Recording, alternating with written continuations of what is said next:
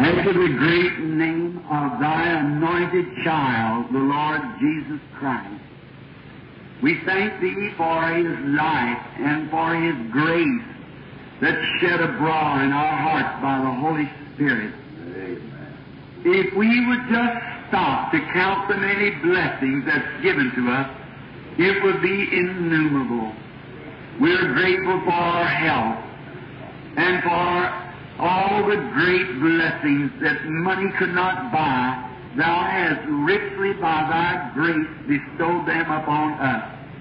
And we are a privileged people to know thee. And it's our heart's desire that those who do not know you and not friendly with you, that they might become acquainted with you and their sins be forgiven and be friendly with you, Father. For you said, I am meek and lowly, and the cross was easy and the burdens were light. And we just pray that you'll manifest that to each one tonight. If there would by chance be some here who doesn't know you, may they come tonight and receive you. Help the Christians as they're going on. Bless these songs tonight from the people that sing, and help us in the coming revival. These 5 nights, Lord, we feel that it would be your will that we might dedicate these nights to service just before we celebrate the great resurrection, the crucifixion and resurrection of our Lord. Be with us now. Come to thy word, Lord, and minister to us, and may we have fellowship around the word by the Spirit of God. In Christ's name we pray. Amen.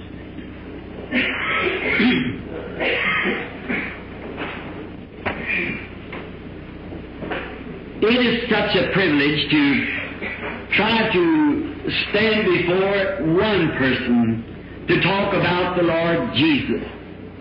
And I have noticed in my ministry, it just doesn't matter to God whether there is a dozen or there is thousands.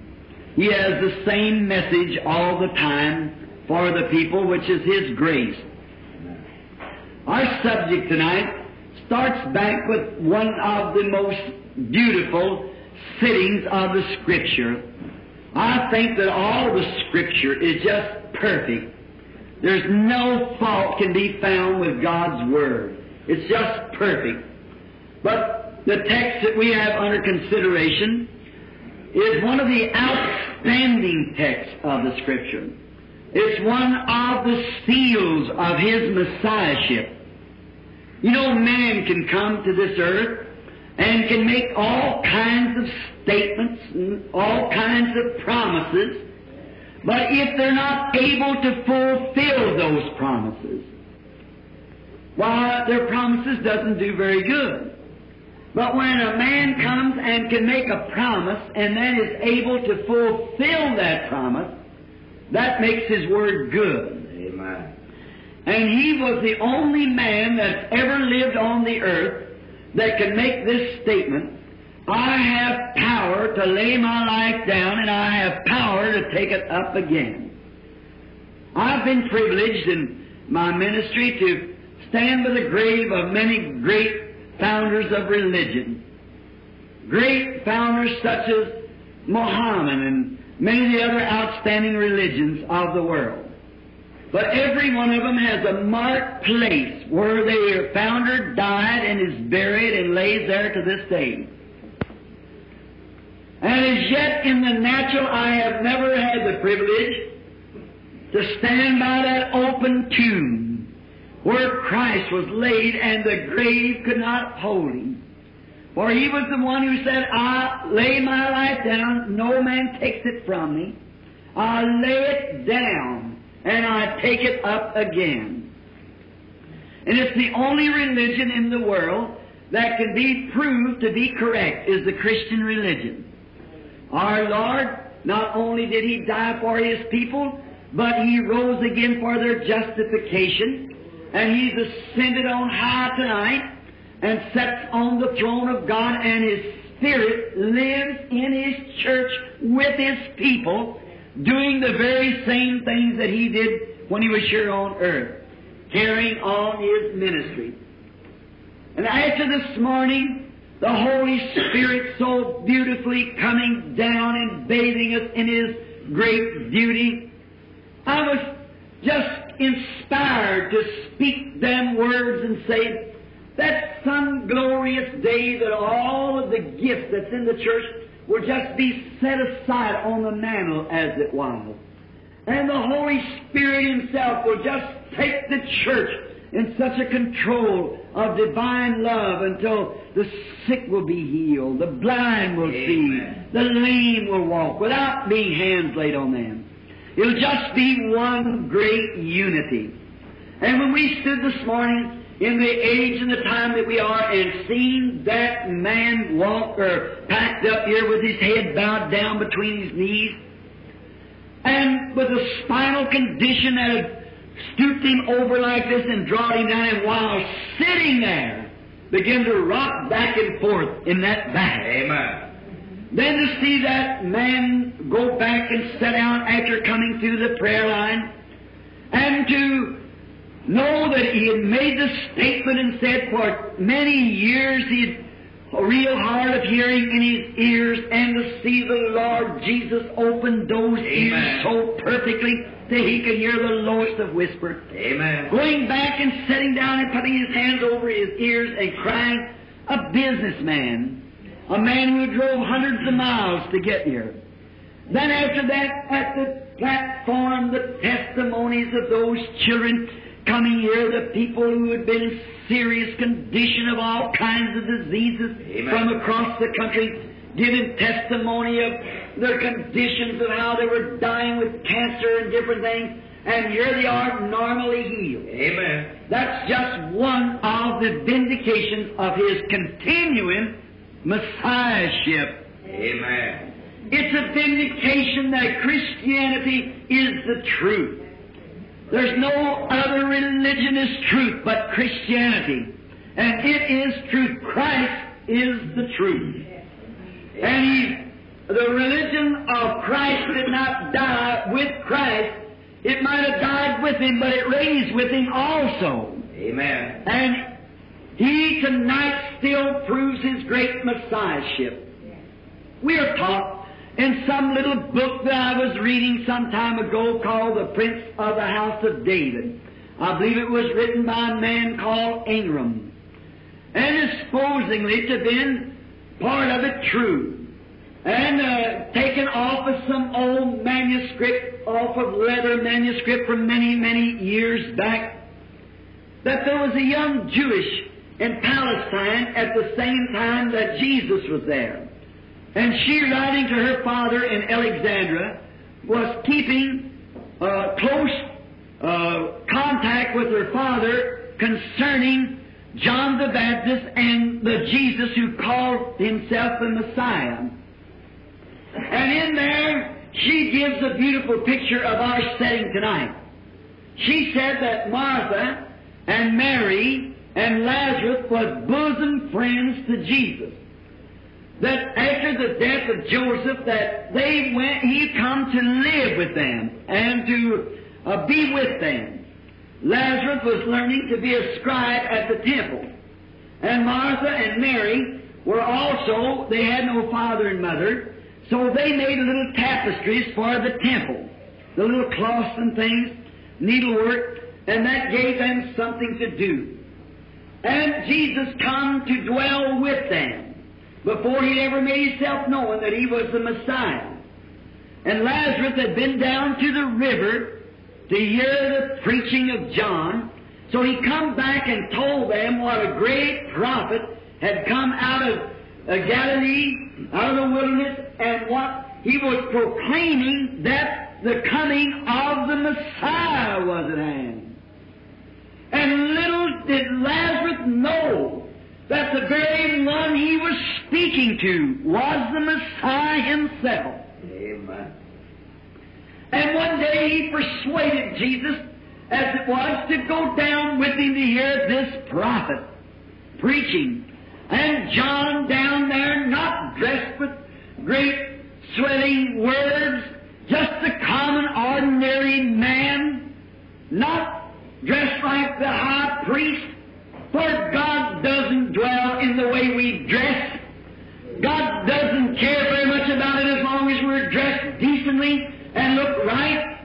You don't have to have your collar turned around or wear a turban on your head.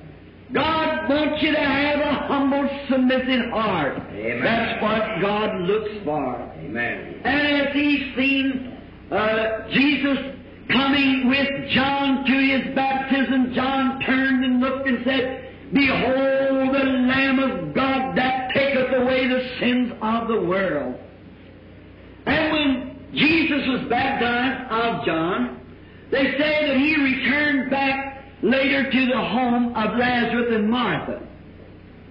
And as He lived there, ate at their table, slept in their beds there in Bethany, and one day God spoke to Jesus and told Him, "I want you to leave this place and to go where I will show you." Now we know that the Bible said in St. John 5:19, Jesus said, "I do nothing except the Father shows me first what to do." And now God had to show Him then what to do, or He never left Bethany. So He went out about a day's journey or two, and by and by Lazarus got sick, and they sent for Jesus to come. But instead of coming, Jesus just ignored the call. Now, would it not make you feel strange if the pastor did that? It would make you feel like, well, he doesn't care about us. But oh, if you would just stop a minute to remember this, that all things work together for good to them that love God. Nothing in the world can go wrong as long as you're in God. The footsteps of the righteous is ordered of the Lord. And then they sent again for Jesus. And He seemingly ignored their call and just went right on. After 4 days passed, He said, "Our friend Lazarus sleepeth. And for your sake I'm glad I wasn't there." For if He'd have been there, they'd have been trying to get Him to do something that wasn't the will of God. Oh, how I could stop here for a moment. How that many times, with good intentions, people try to call people out of the will of God. A man should know his absolute calling. You should know what you're doing.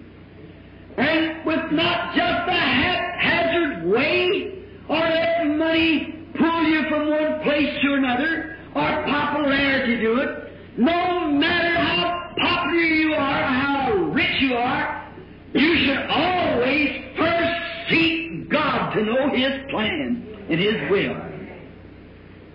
Now, when Lazarus was sick, it seemed strange that he would not go back. But Jesus said, "I'm glad I wasn't there." Because they'd been persuading Him, saying, "I want you to come on over here, why don't you do this, and why don't you raise him up? You raised others." But Jesus knew better. Jesus knew what the Father's will was. Oh, what a blessed privilege it is that we can know the Father's will. If we'll seek God, God will make known His will. I'd rather know that I was in the will of God if I never spoke to another person than to preach to 10,000 people every night tell the will of God. I'd rather know the will of God. Amen. I believe that it was David that said, "I'd rather be a doormat or something at the house of my Lord Amen. than to dwell in tents with wickedness." Amen. What a privilege to find our place and there abide. No matter how the devil shakes, what he says and how he scoffs, stay right straight in the will of God. Amen. Thank you. Notice, then, when Jesus said, "Now he's dead," they thought taken asleep. And he said he's dead, and for your sake I'm glad I wasn't there. But I go wake him. Oh, my. It wasn't, oh, I'll go and see if I can. I'll go and make a try, but I'll go and wake him. For he knew, God had showed him by vision, that Lazarus was going to come forth out of that grave, and it wasn't no guesswork. Amen. Oh, if God would, any time that God shows a vision of what's going to happen, it's going to be exactly that way if the vision's from God. Amen. Just has to be. How I could stop here in my text and just quote over for hours of cases that I know. I went to cases where I would think, oh God, surely you will do it. Just going out and just trying to test my faith against it. But many times it doesn't work. But when God shows a vision, oh my, it's just got to happen. It can't fail. And because that He does it now, it's the infallible proof that He's still the Messiah. Amen. That His Messiahship is sealed by the signs and wonders of the vindication of His blessed Word. And then to think that Lazarus, when he got sick, there's no one knows what sickness is until you've had it in your own home. And I'm sure that every one of us tonight can sympathize with Martha and Mary of how their only bread maker they had, their brother lay sick in the bed, and perhaps the doctors had given him up. We were taught that he died with hemorrhages in the lungs, probably tubercular. And he died with that condition, and when he was so sick, and the doctor had given him up, and then Jesus failed to come to his friend. Now that really was a dark time. Could you imagine those two beautiful young ladies standing for Jesus to come, and he refused to do it?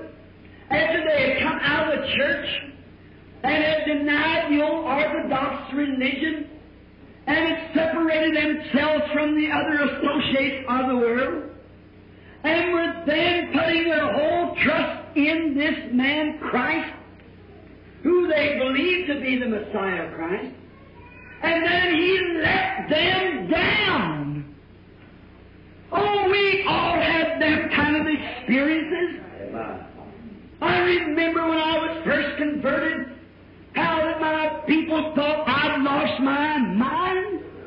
Well, they said if you keep that kind of religion, you'll be in the insane institution in a few days. You've had the same thing of people making fun of you and your associates saying that you went off at the deep end. But as long as your faith is in Christ, everything will come out all right. Don't never weary about that. And I can remember how that the people I meet, my boyfriends and the young girls that I was going with, meet them on the street and said, Billy, you become a holy roller. I didn't care, for I knew that something had happened. Amen. Something taken place. And in my heart, I believe it to be the real, genuine Holy Spirit.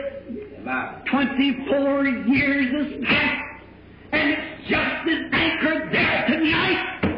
I have the same determination to serve Him as I did the first night I promised Him that little kid.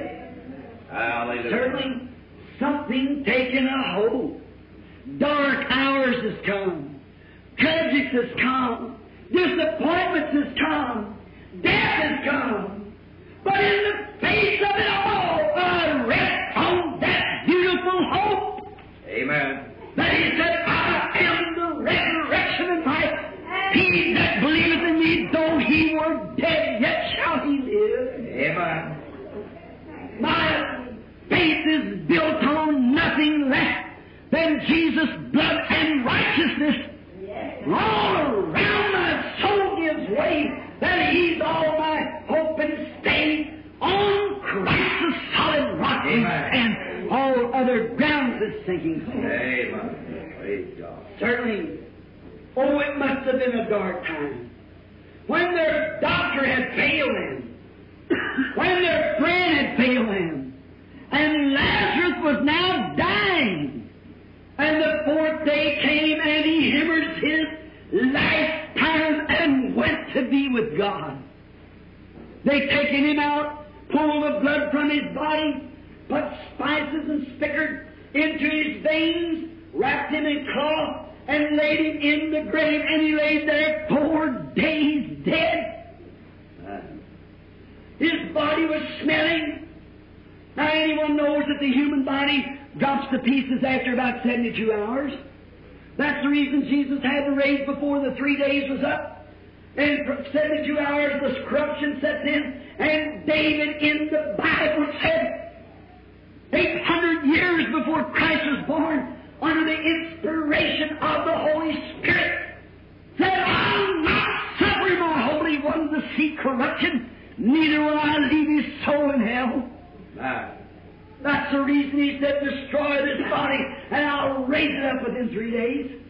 Amen. He knew that no corruption would set in.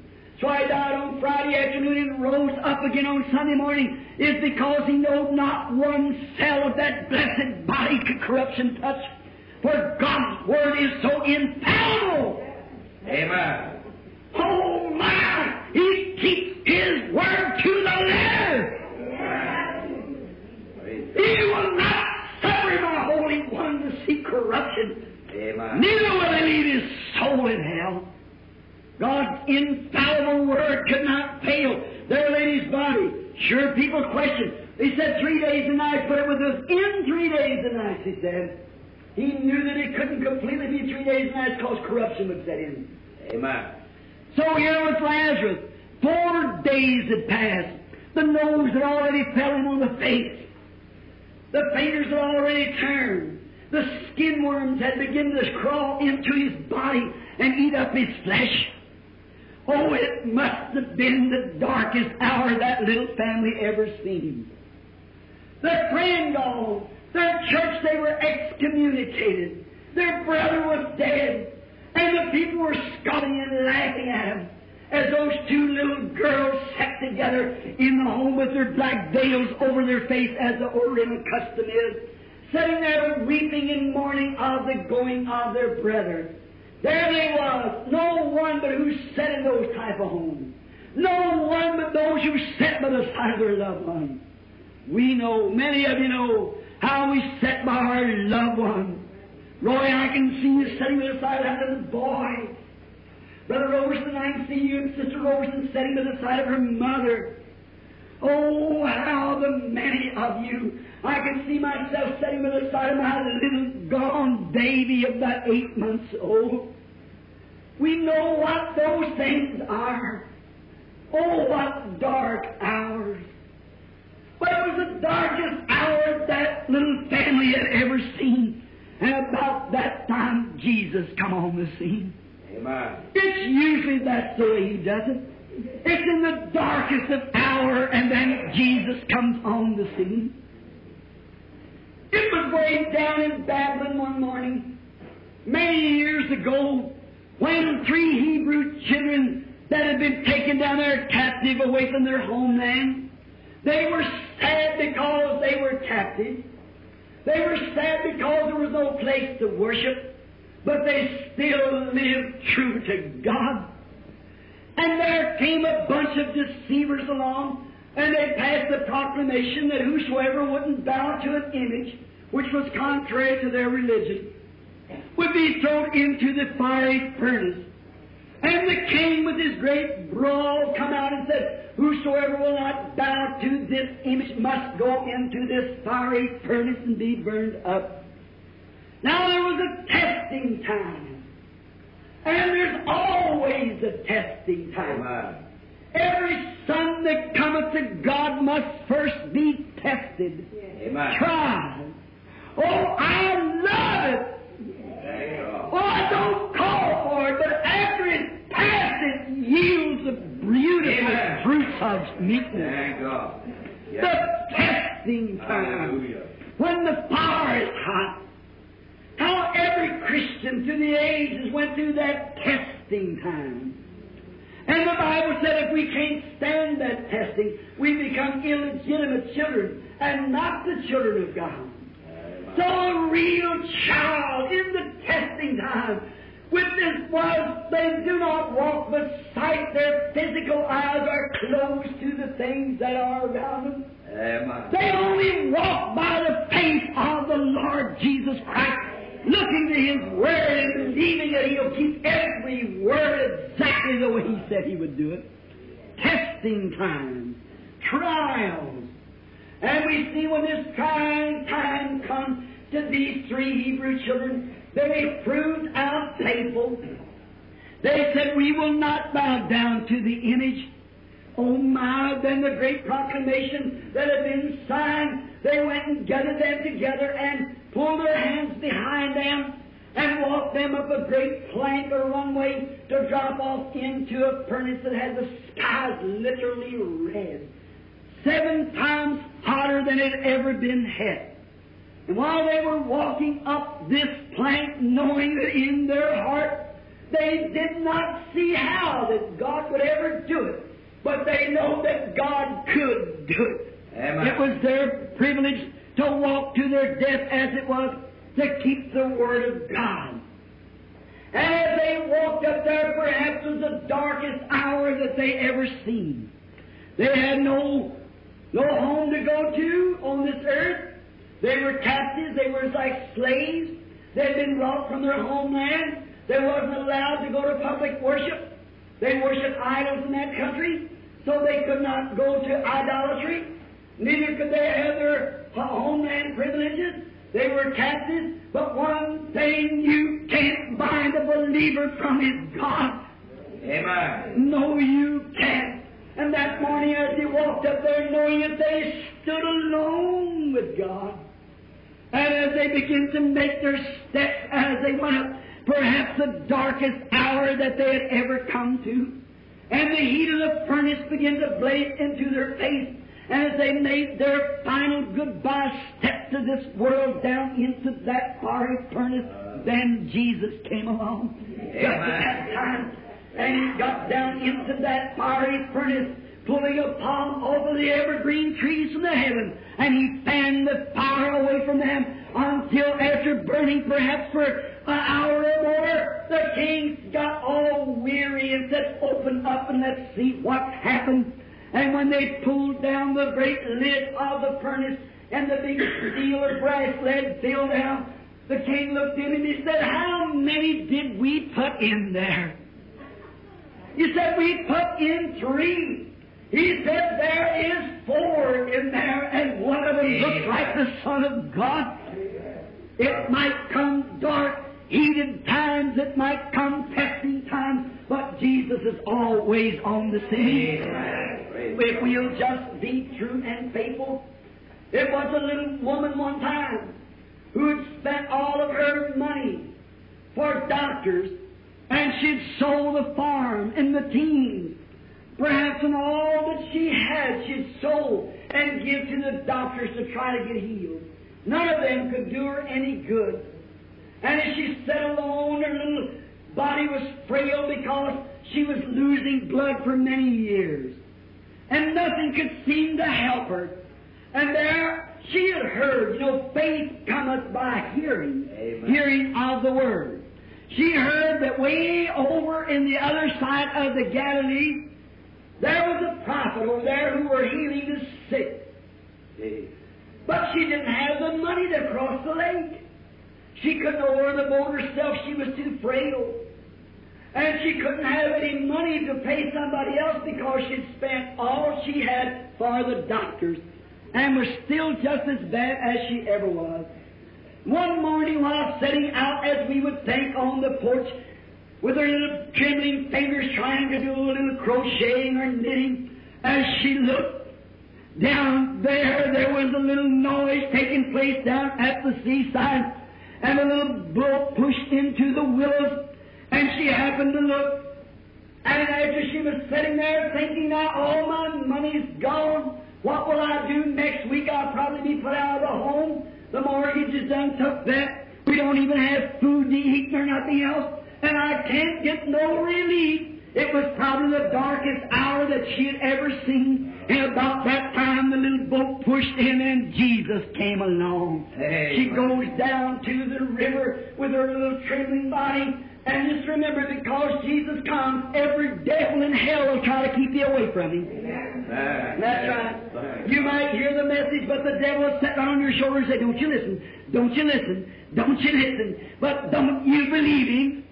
He said, whosoever will can come and drink from the waters of life freely. Don't listen to him, for he is the devil. And the little woman got down to where Jesus was coming up, and the people rallying around him, the poor, and so forth. And there stood the priest and all the great leaders of her religion, and they were making fun of him and say, hey, you're the one who heals the sick, are you? Well, we got plenty of sick. Let's see you heal them. Well, you're the one who raises the dead, are you? We got a graveyard full up here. Let's see you raise them. He never even paid a bit of attention to them. He just walked on. He had one thing to do. That was the thing that God showed him to do. Nothing less or nothing more. When the Christian gets to that place where he'll lay aside and not listen to all the scandal and stuff that's said and all that's going on and have one motive, that's to do the will of God that God sent you to do, there'll be a different day and a different church. Here she walked down to this crowd, and Jesus was walking along in his slow, steady walk. And the people were running to him and saying, are you the prophet? Are you this? Are you that? Say, how about come over here and doing something for me? Let me see you perform a miracle. We would love to see you turn the waters to wine. Here's a jug full of it. I'd like to have some. They said it was good wine. Make this wine. Let me see how it tastes. He never even raised his head. He just kept walking on. That makes me love him. Amen. You know, it takes little bitty petty people to fuss and argue. A big man never pays any attention to nothing like that. Christians doesn't notice what the world says. They want to say anything they want to. They're too big to notice those little bitty things. They just keep moving on, just going on. The little woman thought, now, it's the only hour that I'll ever see, my last opportunity. The only opportunity that I've ever had, and I truly believe if I could only touch the garment of that man, I'd be made well. What a faith! What a time! And here, as the crowd's trying to keep her back, she gets down on her knees some way and crawls through all those crowds until she touched his garment. Wow. And she walked back and stood in the crowd. Jesus turned and said, who's touched me? While the crowd said, no one has touched you. Everyone denied it. And Peter rebuked him. He said, Lord, everybody's been sweeping against you. He said, but I perceive that virtue has gone from me. Amen. And he looked around until he found her. And he said, thy faith has saved thee. Amen. Her darkest hour. And the Bible said that she felt within her that the blood issue had stopped. Amen. Was not the same Lord Jesus here this morning? Praise To a man sitting there with advanced cancer till the doctor said he can just live a little while? Oh. And as he passed by Amen. the altar in the darkest hour he has ever seen, Thank God. and 15 minutes stood there and had to come here and said, all the heavy feeling has gone from me. Amen. Praise the name of the Lord. Darkest hour. Then Jesus comes along. Hallelujah. Brother Burns sitting over there when his lovely little companion in glory tonight. How it was he was laying there on the hospital here in Louisville with cancer in the spleen, and the doctors was giving him up. And Brother Woods and I were out in the forest squirrel hunting, and we come in and nothing constrained me to go to Louisville. Why, I don't know. And I said, Brother Woods, drive right around the corner. I'm going into Sutcliffe. And when you come back around, you can pick me up. I waited and waited. I couldn't find him anywhere. And after a while, I noticed him turning the other corner and passing by the street, thinking that Sutcliffe was another street up. If the man would only look, he would have seen Sutcliffe wasn't there. And he deals with Sutcliffe. He knows where the place is. Amen. But little Sister Burns that rests with God tonight was standing in her home, took that little picture with the angel of the Lord on the top of it and knelt down before it and said, "Oh, God, help me to find Brother Branham for my dear husband." Amen. And she goes downtown to pay a light bill, not knowing where I was in this wide world. And she come, I waited for over a half hour, and I kept seeing the truck pass the other corner. I said, "He's lost, I must go up there." And just as I got to the corner, and he come around the corner for me to get in the truck, and just about that time, Sister Burns come around the corner. Amen. And there with a prayer of faith, God healed her husband, and there he sits tonight. Amen. It was in the darkest of hour, then Jesus comes along. Amen. We just think that we're lost and we're forsaken, and when you get the feeling, just keep holding on, He'll be there. Amen. Don't weary. It was the darkest hour that little Georgie Carter had ever seen down there in Milltown. She belonged to a church that did not believe in divine healing. They ridiculed and made fun of divine healing. And there that little woman lay in that condition, and the Lord spoke to me down here on the bed and said, "Go down to Milltown." I never heard of the place. I come to this very platform, and I said, "The Lord has sent me to a place called Milltown. There's a little lamb that's all hooked up in the bushes, and it's crying for help." No one knew where it was. And Brother George Wright, who was here this morning, said, "I know where it is. It's just below my place." I went down the following Saturday. I looked everywhere and started a meeting in the old Baptist church. And then Mr. Hall led me over there to pray for this little girl. And I prayed for her. Her people left the house. They didn't want nothing to do with it, because their church had told them any persons that walked into my meeting would be excommunicated from the church. There she lay 9 years and 8 months, flat on her back, not even able to move. She had cried, she had prayed, until you can go to this day and look. Her little poster bed, she rubbed all the paint off of the back of it, crying to God to do something. And yet her cold, formal, indifferent church did not believe in divine healing and would reject anyone to come pray for her in that way. Amen. There her papa was a deacon or something in the church, her mama and them great pillars in the church, and there they was rejected. All hopes is gone. The doctors give her up 5 years before. She only weighed about 37 pounds. Nothing but bones. Her little legs looked like broomsticks. And there she lay with nothing but just the skin over the bone. One day going down there and her mammy run. Her daddy left home. They had nothing to do with that fanatic. And one day walked in to pray for her. I said, "Little girl, would you be willing to rise and be baptized in the name of the Lord Jesus to wash away your sins and would serve Him?" I had to get close to hear what she said. She said, "I'll do anything." I looked laying on her bed, and there laid my little book called Jesus the Same Yesterday, Today, and Forever. I prayed for her. It seemed like it didn't do any good. 2 weeks I held a meeting. I went up to baptize up at the Totten's Ford. And that day the meeting was ending that night. And while baptizing, there was another minister up there who made fun and ridiculed the very thoughts of water baptism and using the name of the Lord Jesus Christ.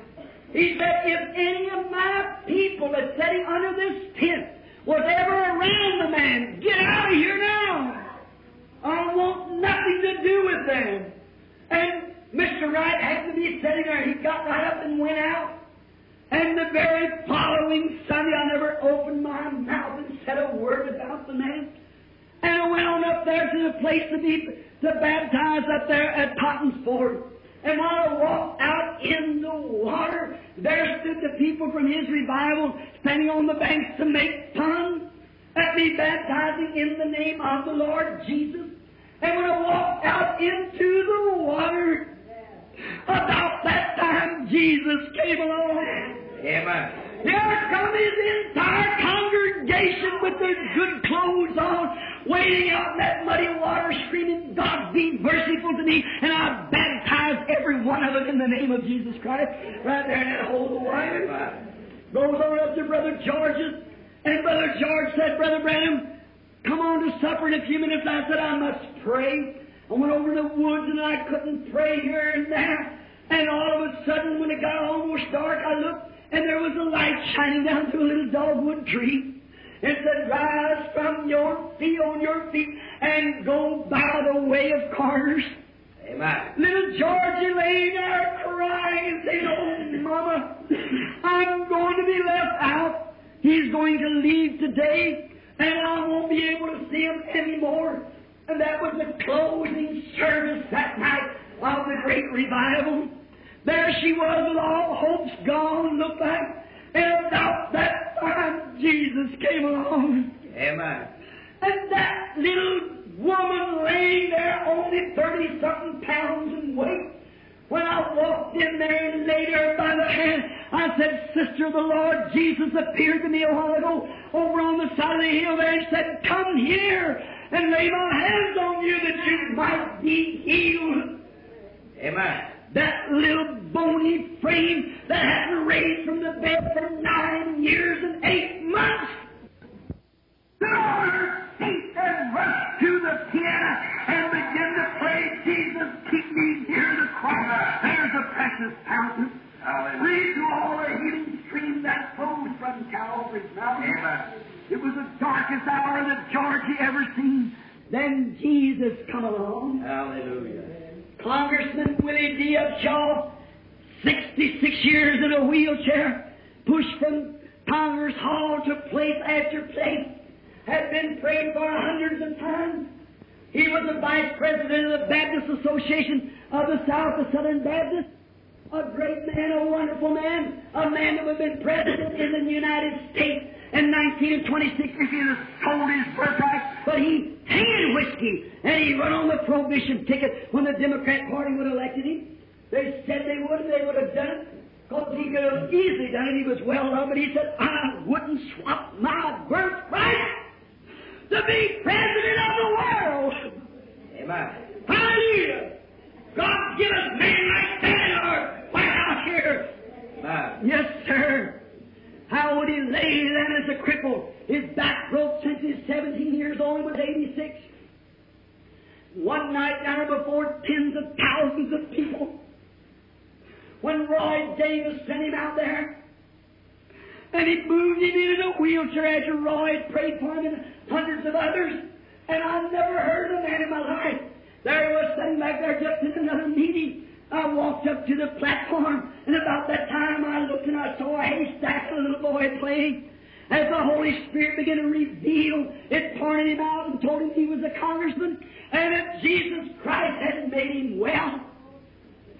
There him an infant, 66 years in the wheelchair. Amen. 86 years old. The darkest hour he'd ever seen. All hopes is gone for his healing. Then Jesus came along. Amen. And a man had been in a wheelchair for 66 years, raised and run to the platform at 86 years old, and touched his feet and jumped up and down and stood in Billy Graham's meeting and sung, I'm leaning on the everlasting arms. Amen. On the steps of the White House. Praise God. The darkest hour, then Jesus come along. It was the darkest hour Abraham seen. When he was 100 years old, then Jesus came along. Amen. One night, after being preaching a long time, he sent his disciples away and they got in a ship and went out without him. And it looked like it. When he did, then he's out into the sea, the little ship up, and the little storm come up, and the devil said, I've got him away from him now. I've got these holy rollers away from their master. I'll see how much message they'll take to all the world. I've drowned every one of them out here. So there come up a great storm. The devil began to snort his breath, and the storm came up, and the little ship began to bounce up and down like this. The sails broke, the oars broke, the ship filled with water, and it was the darkest time. No doubt they were holding one another around the waist and crying. They thought, oh, where has he gone? What has happened to him? Why didn't we wait and take him with us? Why didn't we have him in the boat? And many times you might think the same thing.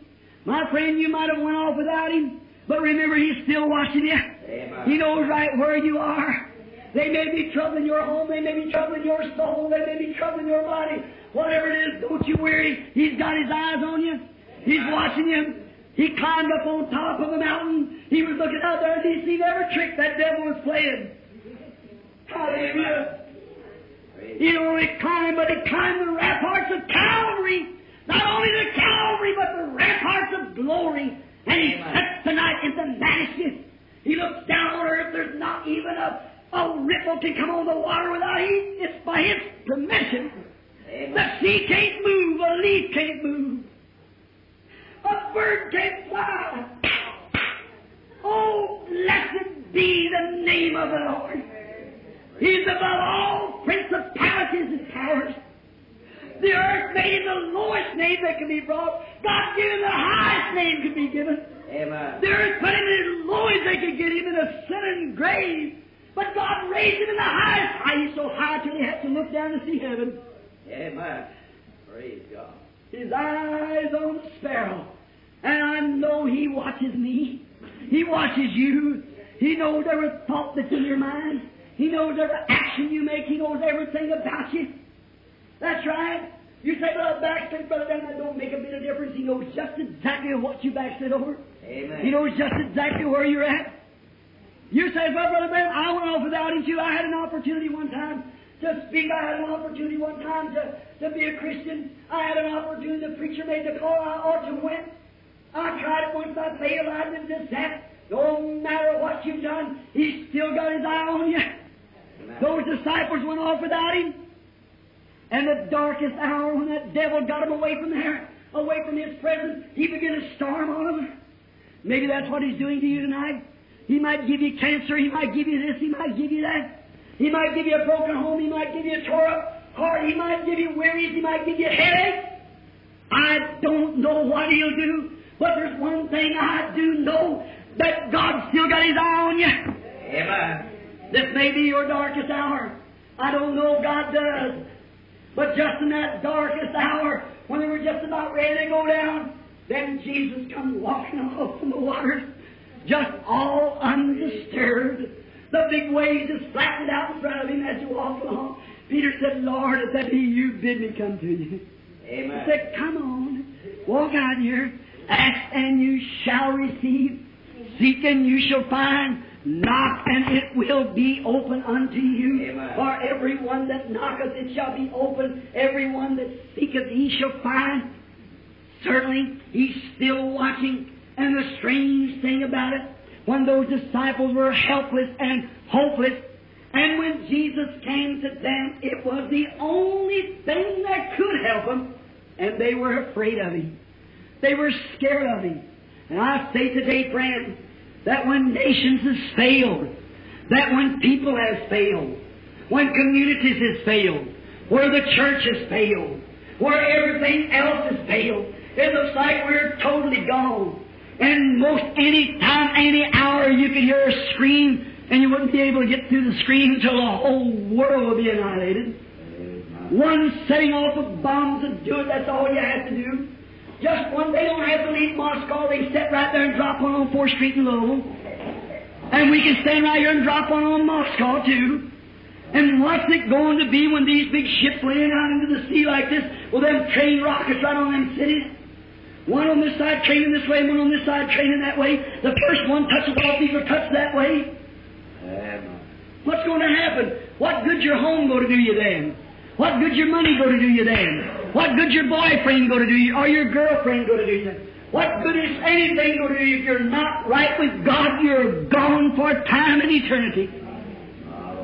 This is the darkest hour that this world has ever faced since the beginning of time.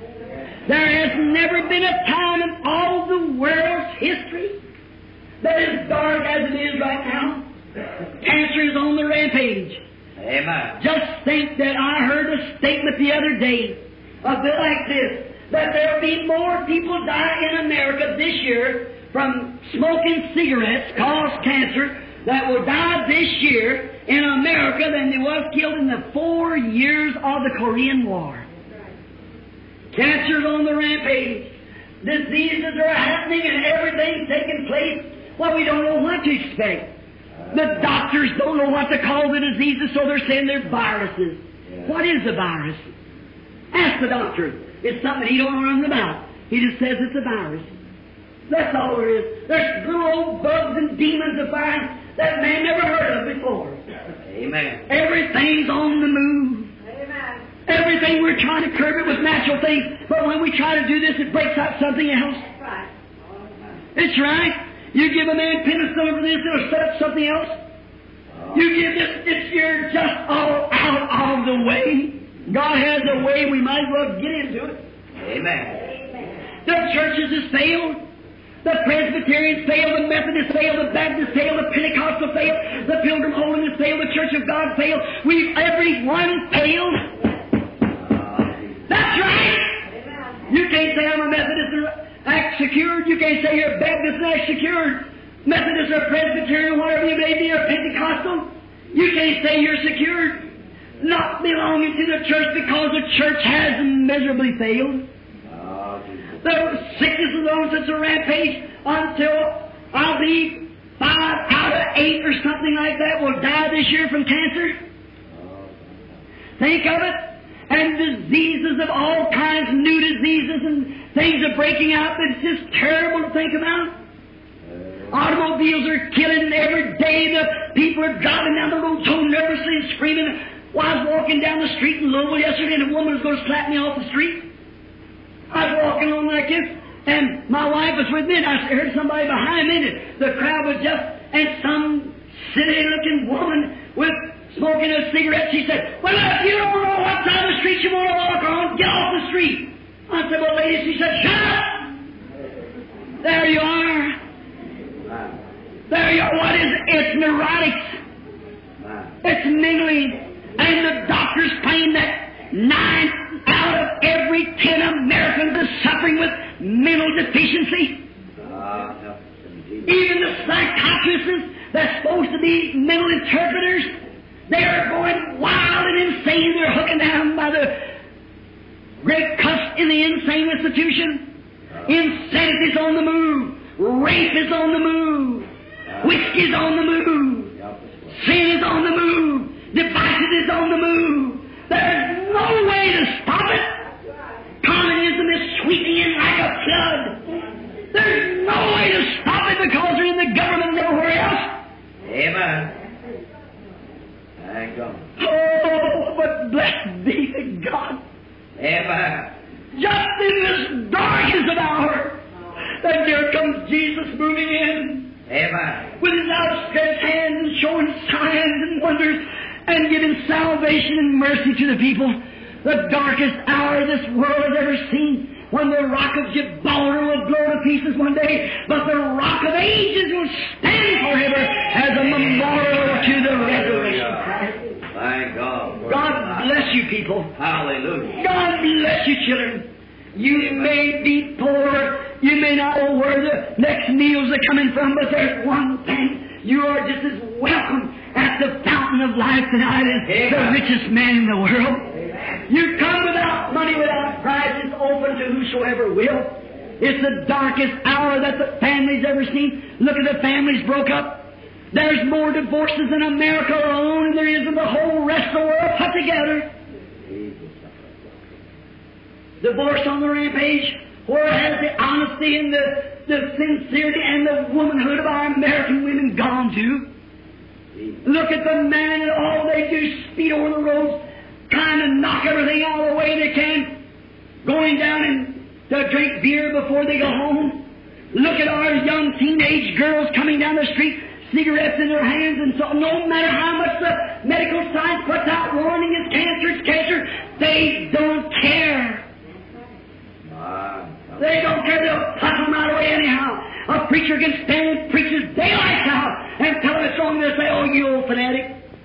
The world is ready for judgment, and we're going to receive it.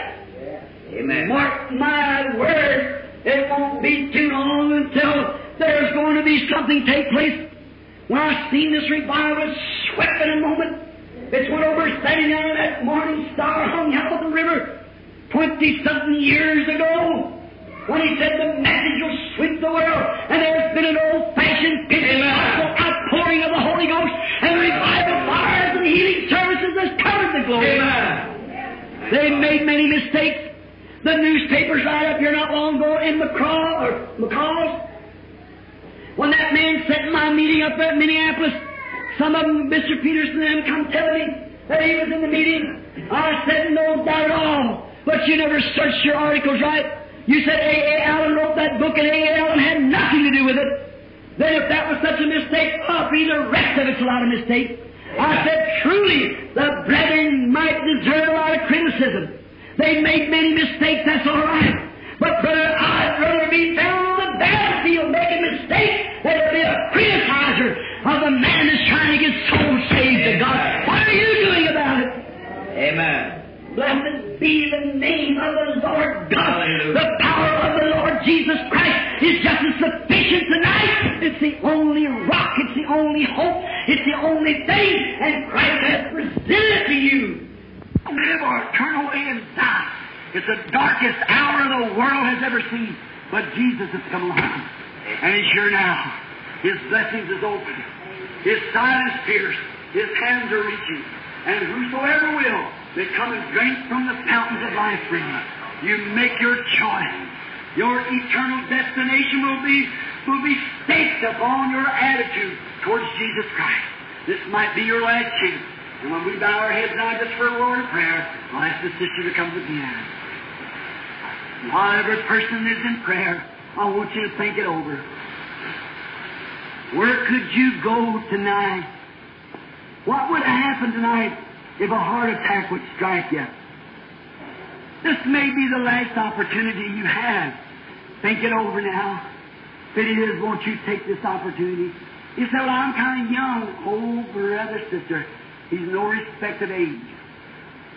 You can cross the line when you're young or when you're old. It doesn't matter. See? Our Heavenly Father, this message we now give to you in Christ's name. It is the darkest hour the world's seen. It's the darkest time that human history has ever written. There's missiles in the air, flying saucers they call them. You said there'd be signs in the heaven. And great earthquakes shaking in divers places. Volcanic eruptions, great waves in the sea. You said the sea roaring. Man's heart failing. Truly, the world don't know what to do. The first atomic bomb tells it. Perplexed at time, distress between the nations. You said, when these things come to pass, then lift up your head. Your redemption's drawing nigh. Now think of yonder those Jews. I see that old six-point star of David, the oldest flag in the world, hanging yonder. Why can't the nation see it? And to think that our own beloved nation's going to hook up with the Arabs, look like they'll be cursed just as sure. They've spurned the mercy of God. Now they must stand judgment. See that old flag hanging yonder? See the desert coming forth like a rose blossoming? See those Jews coming back from way down in Iran? Been there for 2,500 years. The Bible said they'd be carried back to Jerusalem on eagle's wings. To see those great United Airlines bring them back on the wings of an eagle as it was. Them getting off the ships and looking and saying, where is the Messiah? You said when the fig tree puts forth her buds, no summer's nigh. We see she's budding. And we see all the other trees are budding. We know it's near. We see Ishmael and Isaac enter at the gate of each other's throat, just as you said. every prophecy right now striking. God being merciful and save the lost. If there should be one here tonight, Lord, who needs you, speak to his or her heart just now. For it may be that it is the darkest hour. Though we may not realize it.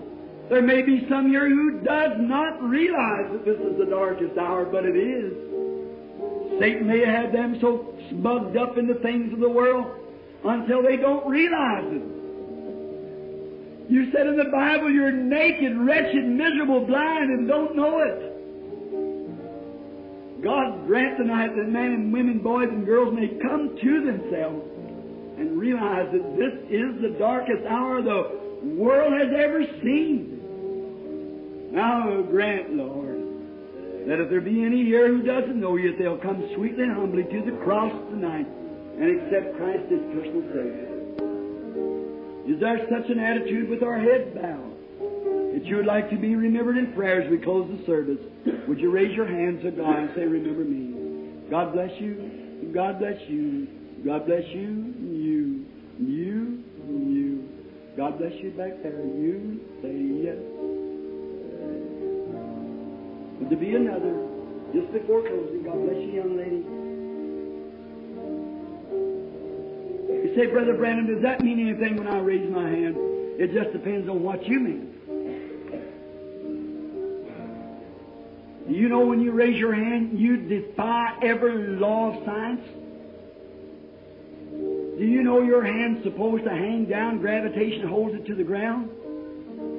You know when you raise your hand up, that it shows that there's something supernatural in you, has made a decision? Something that's not natural, something that's not scientific, it's a spirit that's in you, has made you break gravitation by a supernatural being in you, raising your hand towards the God of heaven and saying, I now accept Jesus as my Savior. You know it's a spirit in you doing that? You cannot do it yourself. That's what it means. The difference between life and death. If you're wrong, raise your hand to Him. If He sees a sparrow, He sees you. Surely, now, while you're right in your seat, if you want to come to the altar and pray, that's up to you. If you want to remain in your seat, we're going to pray for you. You can make your choice of which way you want to pray. God will hear. There's about a dozen hands up. Now, if you desire and want God to do for you, right where He's give you the conviction, right on that same spot, He'll take conviction away from you. He'll take your judgment upon Himself. And He's already paid for it. And He'll say, Father, put all of His account to mine. It's settled. God then will give you the Holy Spirit right where you're at. Amen. Did you really mean it when you raised your hand? If you did, now let's pray. Blessed Savior, I don't know just what night's going to be my last sermon. I want to preach every one just like it was my last one. For I don't know when you're going to say, it's all finished now, come home. I pray that you keep me. I want to stay to preach the Word. I see the need of the gospel and the effect it has upon mankind. But here in our own beautiful land of America, we've seen so much ease, riches, money, everything. Oh, we just can't go on like this, and most of the world's starving. We've been well fed and clothed, and we own our homes, our cars. We have no need of nothing, and don't know that we're miserable, wretched, blind, spiritually speaking, naked without the blood of the Lord Jesus. Though we may have great membership in church, we may have great social standing in the neighborhood, we may dress better, eat better, but oh God, about that soul. Now in this dark hour, you're still here because you're putting conviction on hearts. There's been several hands, I guess a dozen. I may be wrong, may have been more or less, I do not know, Lord, but Thou knowest every one of them. And now solemnly in the closing prayer, I'm bringing them sweetly and humbly to Thy feet. As the attributes of my sermon tonight, as the fruit of the message, I'm bringing them to Thee, Lord, as they raise their hand for me to remember them in prayer, and they're kneeling now in their heart at the cross. Receive them, Father. Take them as Thy beloved children. And wherever they go to church at, wherever it may be, oh, may they become prayer warriors. May they become soul winners. Work, for the night is coming. Grant it, Father. Take them into Thy care and bless them and give them the great desire of their heart. And may the blessed Holy Spirit fill their life. For we ask it in Christ's name. Amen.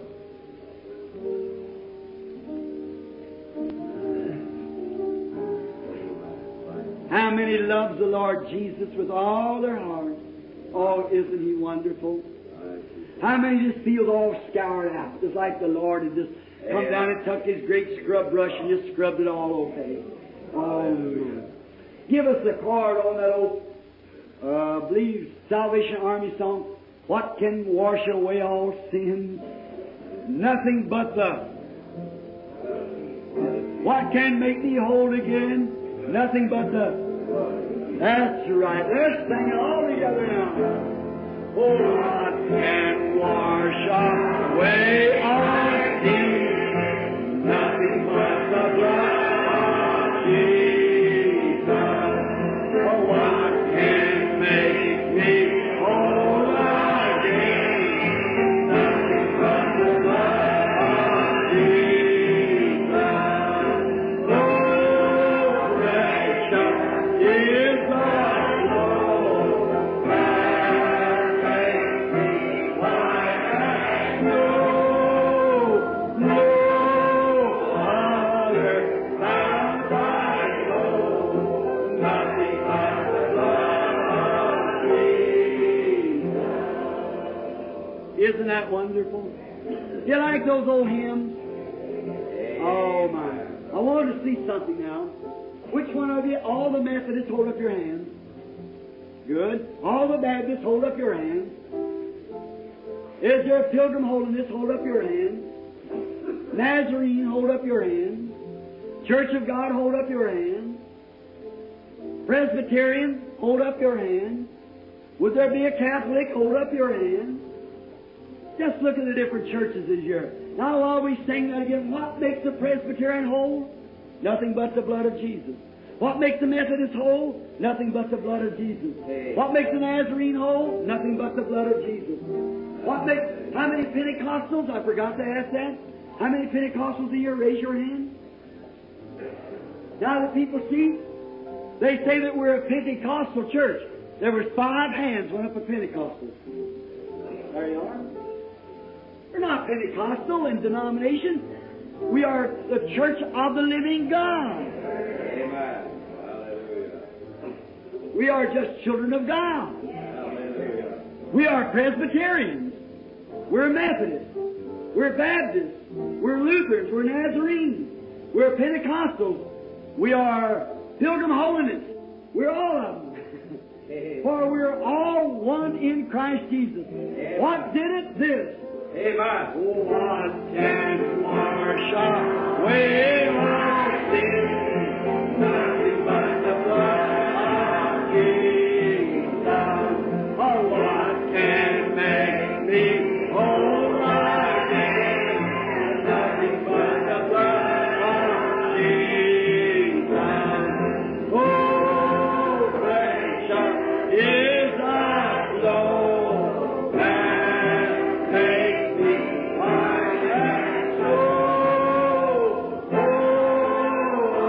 there found I know nothing but the blood of Jesus.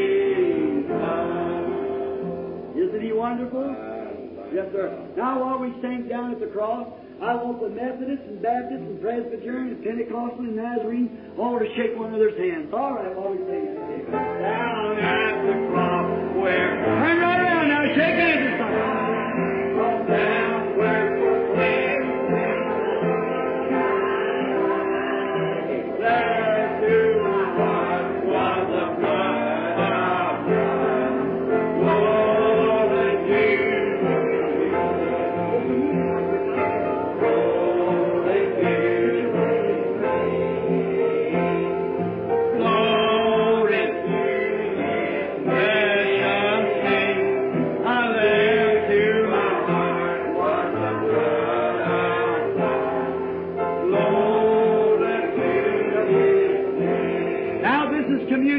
as everybody knows, we take communion tonight. And I forgot about the Brother Neville just to remind me. Now, how many feels real good at your Nazarene, Pilgrim, Holiness, Pentecostal, Baptist? Let's see your hands. I've noticed here at Baptist Methodist stand on the platform and shake one of those hands. Oh, aren't we? Isn't it wonderful to be a servant of the Lord? Now, we're just children, and children has awful funny ways, you know. They'll be fussing one minute and playing the next. And that's the way we got to be. Just get a little fuss off your shoulder and go on out and have some more fun. Play with your dollies and whatever's got to be done. Amen. Now we got a revival coming up. And we're going to sing the gospel, preach the gospel, and just have a wonderful time. Amen. How many's going to be praying for it? Oh, that's good. Now come and help us. Get on the phone. Get every little way you can. Invite all the children in town. Come on over now and help us now. We're going to have some fellowship in the Word. Now it's communion time. Everybody's welcome to take the communion with us. Just a few minutes. They bring them up here at the altar, and 10 or 15 minutes, it's all over. Then we observe feet washing. Brother Neville will now read the scripture concerning communion, while we be real reverent now as we take the supper.